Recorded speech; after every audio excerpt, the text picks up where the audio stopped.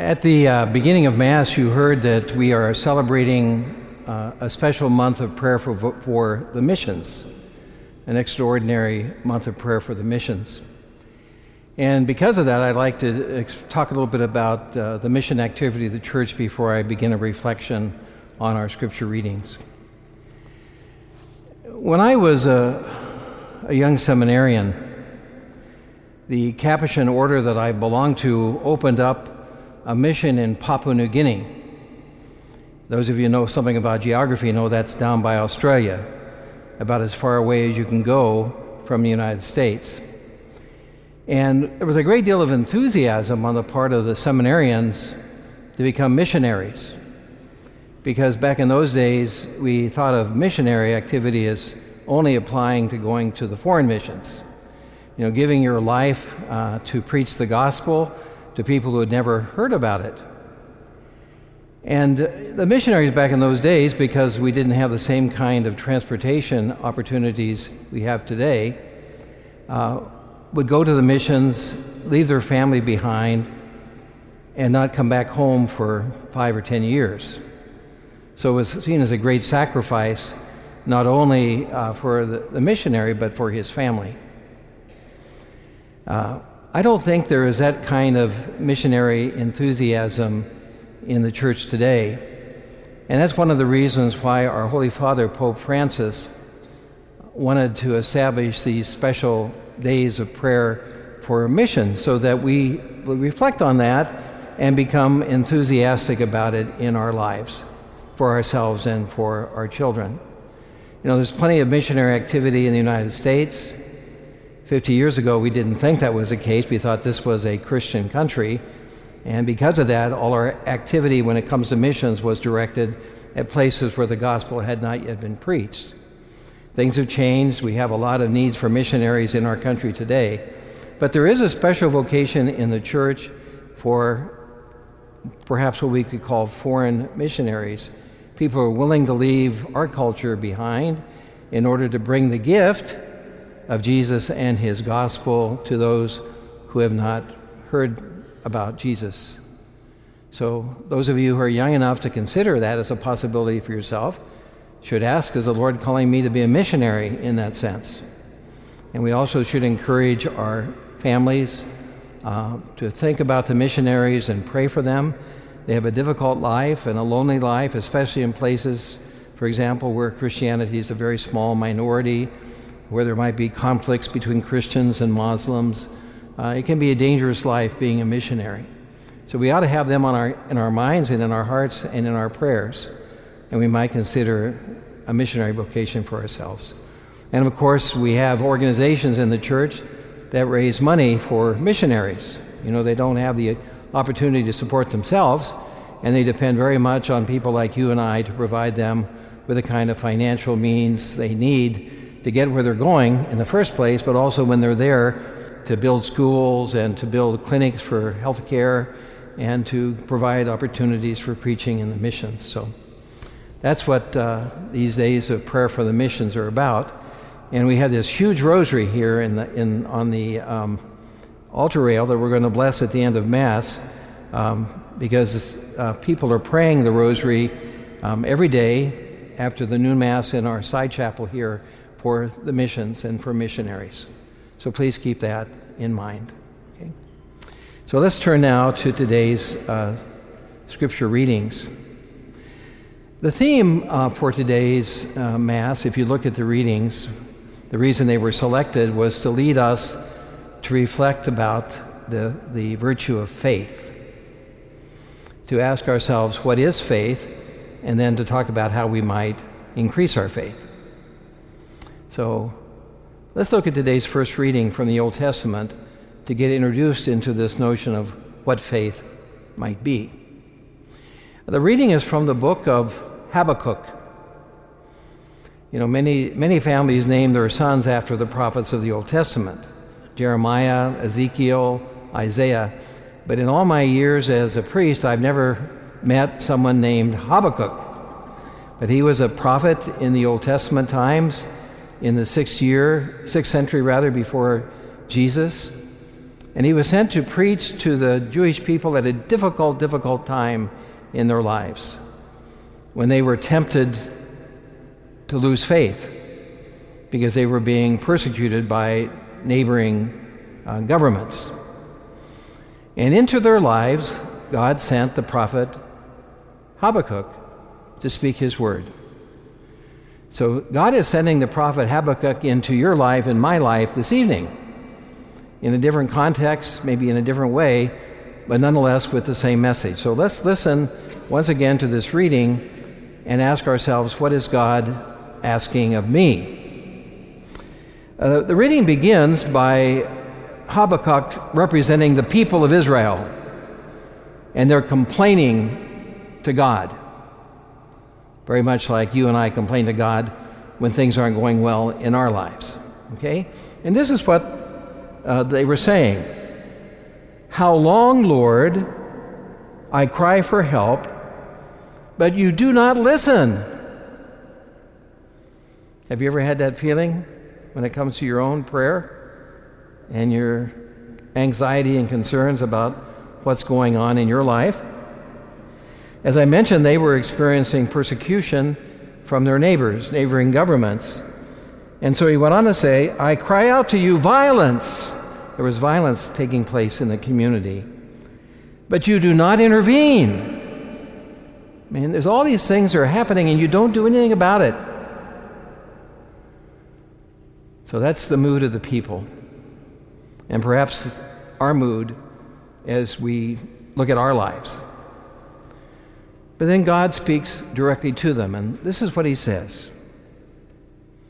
Then the Lord answered me and said, write down the vision clearly upon the tablets, so that one can read it readily. For the vision still has its time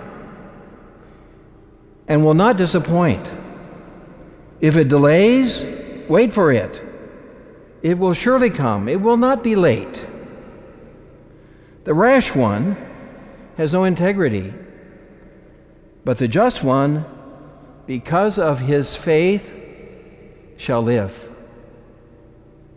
And what God is saying to the Jews, and what God would be saying to us if we have those same kind of experiences in our life, is that it's important for us to be women and men who have genuine faith, which is a trusting attitude to God no matter what's going on in our lives.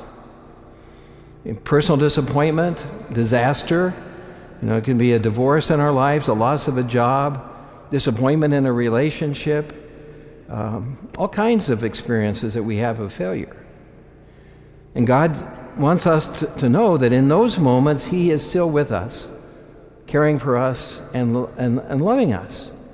And faith is confidence in God, even in those difficult times. So are you a woman of faith? Are you a man of faith? Do you trust God in all the circumstances of your life? And Habakkuk says, the just one, because of his faith, shall live. So Christian life is more than anything else a matter of faith. So with that reading in mind, we go to today's gospel, where Jesus talks more specifically about Christian faith. It begins with the apostles of Jesus, his closest disciples, asking him something. It begins by saying, the apostles said to the Lord, increase our faith. Now, for us to understand why they asked that question, we have to look at today's scripture and a little bit ahead of where this reading begins. Jesus is giving him instructions on how to be a disciple. And one of the things he tells them in answer to their question about how many times must I forgive my brother when he sins, Jesus says in response to that, well, you must forgive your brother 7 times. Now, when we experience people hurting us, we can understand forgiving them 1 time or twice, but 7 times? And for the Jews, the number 7 symbolic number that meant without exception. That Jesus' disciples forgive their brothers when they sin against them without exception. And when the apostles heard this, they must have said to themselves, well, this is unbelievable. This doesn't seem possible. Increase our faith. So in order to be a disciple of Jesus and to do the extraordinary things that he wants you and I to do requires a whole lot of faith. And Jesus goes on to use an image. He says, if you have the faith the size of a mustard seed, you will say to this mulberry tree, and mulberry trees were trees with a deep and massive root system, you'll say to the mulberry tree, be uprooted and planted in the sea, and it would obey you. Now, Jesus often preached using hyperbole, which is exaggerated language. I don't think there's ever been a time, actually, when Christians who are believers have said to a mulberry tree, be uprooted and cast into the sea, and it was done. I mean, Jesus isn't talking about that. What Jesus is telling us by using that extraordinary language is that even the smallest amount of faith, mustard seeds are like poppy seeds. They're just tiny little things that have no weight. You blow them and they blow away. Jesus is telling us if we have that amount of faith, the tiniest amount of faith, miraculous things can happen in our lives. Now, do you believe that to be true?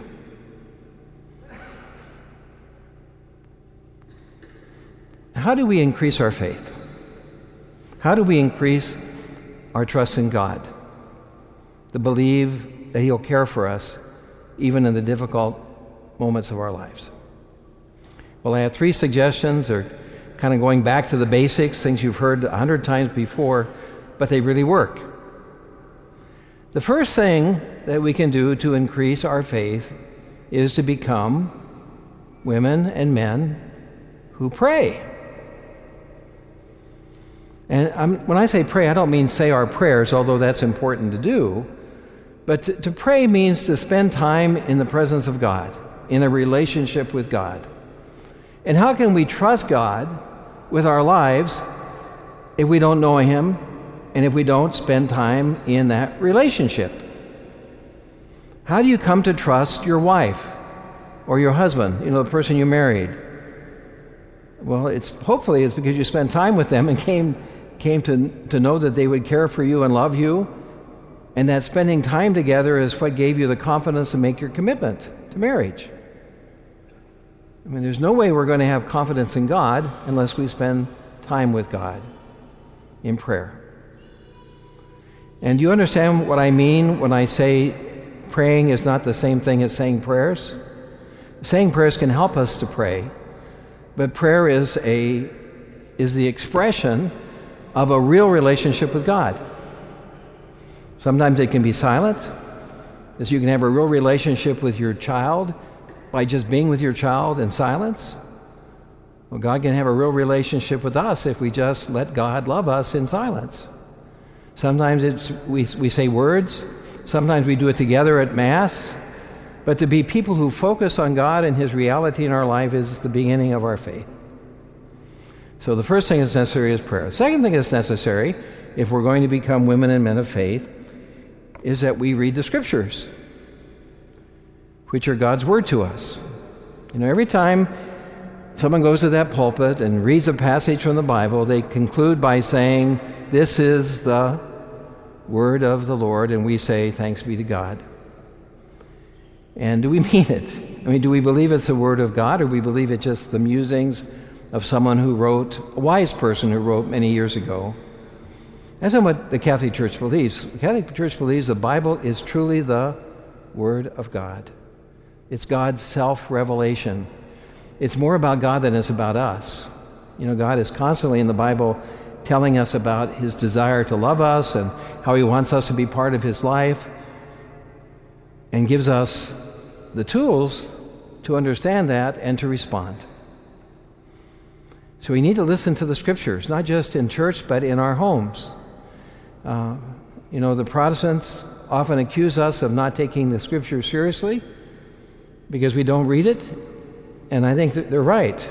We don't take the Word of God seriously. But one of the quickest ways to grow in faith is to become someone who reads the Scripture on a daily basis. And the third thing I would suggest to you, if you want to be a person of stronger faith, is that you practice it. I've always wanted to play a piano. If I'm anxious and nervous, I would think it would be just wonderful to go into a big room with a big piano and sit there and pound the keys and make beautiful music. I would just love to be able to do that, but I don't want to practice. And because I don't want to practice, I'll never be a pianist. I'll never be a pianist. Because you can't do that unless you practice. Well, the same thing is true about faith. If you don't practice trusting God, you won't come to trust God. And the way we do this is simple. Like, for example, if I had plans, let's say, let me try to think of an example that would apply maybe to all of us. Let's say I met somebody who I think would be a really neat friend. But I never actually end up inviting the friend to visit or to go to lunch together, have a cup of coffee together. There won't be any friendship that develops. You have to practice friendship in order for a friendship to happen. And the same thing is true in our relationship with God. We have to make acts of faith, believing that He's really part of our life, and He cares what happens to us, and He'll protect us whenever we have difficulties. If you have financial problems, it's important for you to work at overcoming them by being wise and prudent, but it's also important for you to make an act of trust in God, that He'll see you through the difficult moment to something better. And I must say that in my own life, my trust in God has grown through the years because I've practiced trusting God. And I know that He's faithful because I think about it, and in thinking about it, I give God the opportunity to demonstrate to me that He really is faithful like He says He is. So instead of despairing and complaining, we ought to learn to be women and men who make daily and hourly acts of faith. Unfortunately, for many of us, Christian life is not a life of faith. And Jesus acknowledges that later in today's gospel reading. It's an interesting image that He uses about our relationship with God. Because Jesus is telling us, instead of being women and men of faith, we tend to use God for our purposes. Instead of being God's servants, we want God to be our servant. Instead of wanting to be disciples, we want God to do what we want Him to do. And that may be why you're here at Mass this evening. Are you at Mass this evening to learn to be a disciple of Jesus, or are you at Mass this evening to get something? That if you come to Mass, God owes you something, and therefore you come to Mass in order to get something from God. Listen to what Jesus says about that. He says, "Who among you," Jesus is great about using our human experiences to teach us lessons. "Who among you would say to your servant," now we don't have servants today, but we ought to think about what that image is, "who had just come in from plowing or tending the sheep in the fields, well, welcome back to the farm. Come here, sit down, take your place at table." Now, really generous people might do that, but when someone's working for you, you don't think you owe them something. You owe them the pay, of course, but just because you're paying them something doesn't mean you owe them something. Okay? Jesus is going to say, would He not rather say to him, prepare something for me to eat, put on your apron and wait on me while I eat and drink. You may eat and drink when I am finished. Is He grateful to that servant because he did what he was commanded? And what Jesus is saying, should God be grateful to you and to me because we do what is expected of us as disciples of Jesus? Does God owe us anything? No, God doesn't owe us a thing. We owe God everything. God is not our servant. We are his servants. When you have done all that you have commanded to do, say, we are unprofitable servants. We have done what we were obliged to do. So is that our attitude? Which is the attitude of faith? That God is God, we're his creatures, we're his servants, we trust in him, we want to follow Jesus, we want to be Jesus' disciples. God doesn't owe us anything. All we can do is become good servants. And if we do that, actually we enter into this relationship of trust in God, because God will take care of us, not because he owes us something, but because he loves us, which is much better than owing us something. God loves us. And faith is living in that awareness and having confidence in God because of his love. Now, I'd like to close with just a few words from the second reading from the second letter of St. Paul to Timothy, because these are encouraging words. These are the things that St. Paul encourages us as we celebrate Mass together tonight. He says, "Beloved, I remind you to stir into flame the gift of God that you have." We get together on Sunday to stir into flame the gift of faith that God has given us, to be once again enthusiastic disciples of Jesus and servants of God. He goes on to say, "Guard this rich trust with the help of the Holy Spirit that dwells within us." It's important for us to guard the gift of faith, because we can lose it by being distracted and worldly and concerned about ourselves rather than trusting in God. And then our lives are lost. We enter a path without God being part of our lives. May God bring to completion the good things he stirs up in our hearts tonight.